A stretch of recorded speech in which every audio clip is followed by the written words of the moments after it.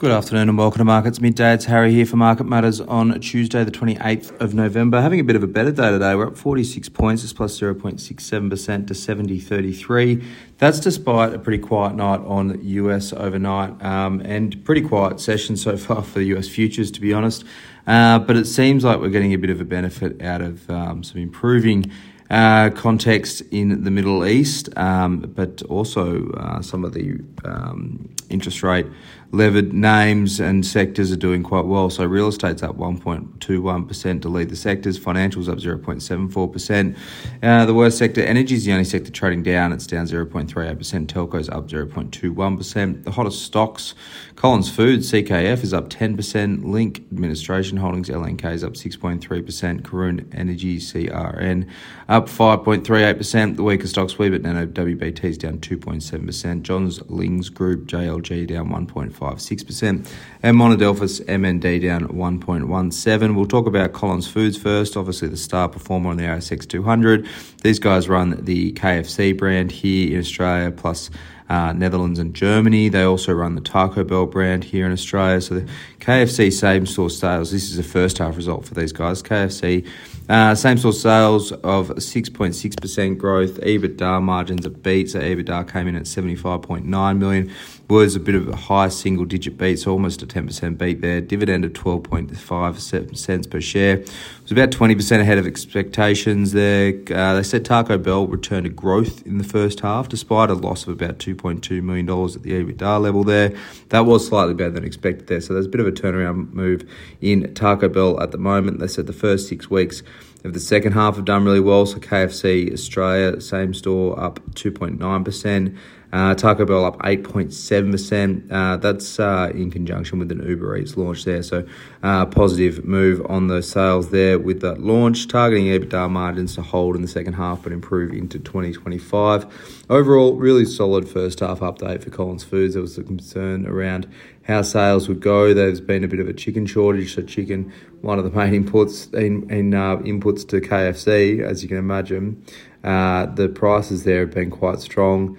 But still, they've managed to do quite well. I think a lot of this, the growth there has to do with price rises rather than just volume growth. So volume growth was largely negative, but price rises getting put through on the KFC side really supported that business in the first half. Sets it up well for a good year. Link Admin, LNK, it's up 6.3%. So these guys do administration for things like super funds here in Australia and the UK.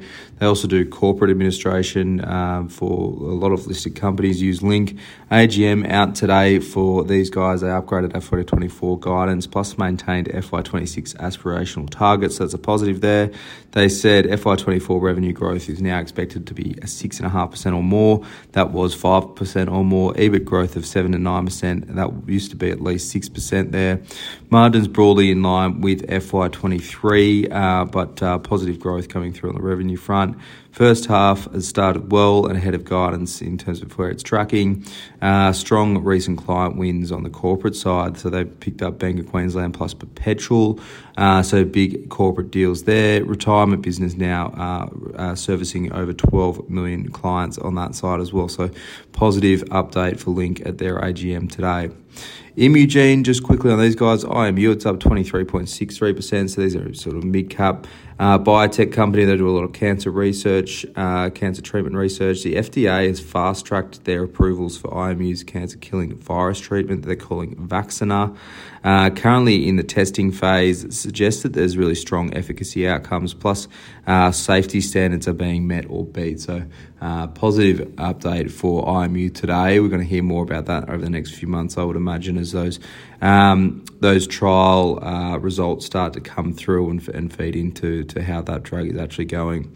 Just quickly, also this morning we've had Australian retail sales out that for October. They fell 0.2%, as 0.1% growth was expected. So massive miss there on the retail sales front. Bit of a weaker print in terms of economic data there. That's probably positive in terms of where interest rates are heading and how that's looking. Be interesting to see how that data tracks, given we've just come off the back of Black Friday sales. I know a lot of US companies hit record numbers there in those sales. Aussie retail Retailers also sort of tend to go on the back of that as well. And we're heading into Christmas too. So it'll be interesting to see how this data print holds up there, whether there's a bit of a slowdown in spending with the idea that there's going to be some spending ramp up into Christmas. But we'll wait to find out about that. Have a look at Asia markets. Japan's Nikkei is down 0.21%. US futures are flat, like I said, but not much to watch in the US tonight on the economic front. For now, that's all for markets at midday for your Tuesday. I hope you enjoy the rest of your afternoon. And as always, look out for the Market Matters reports.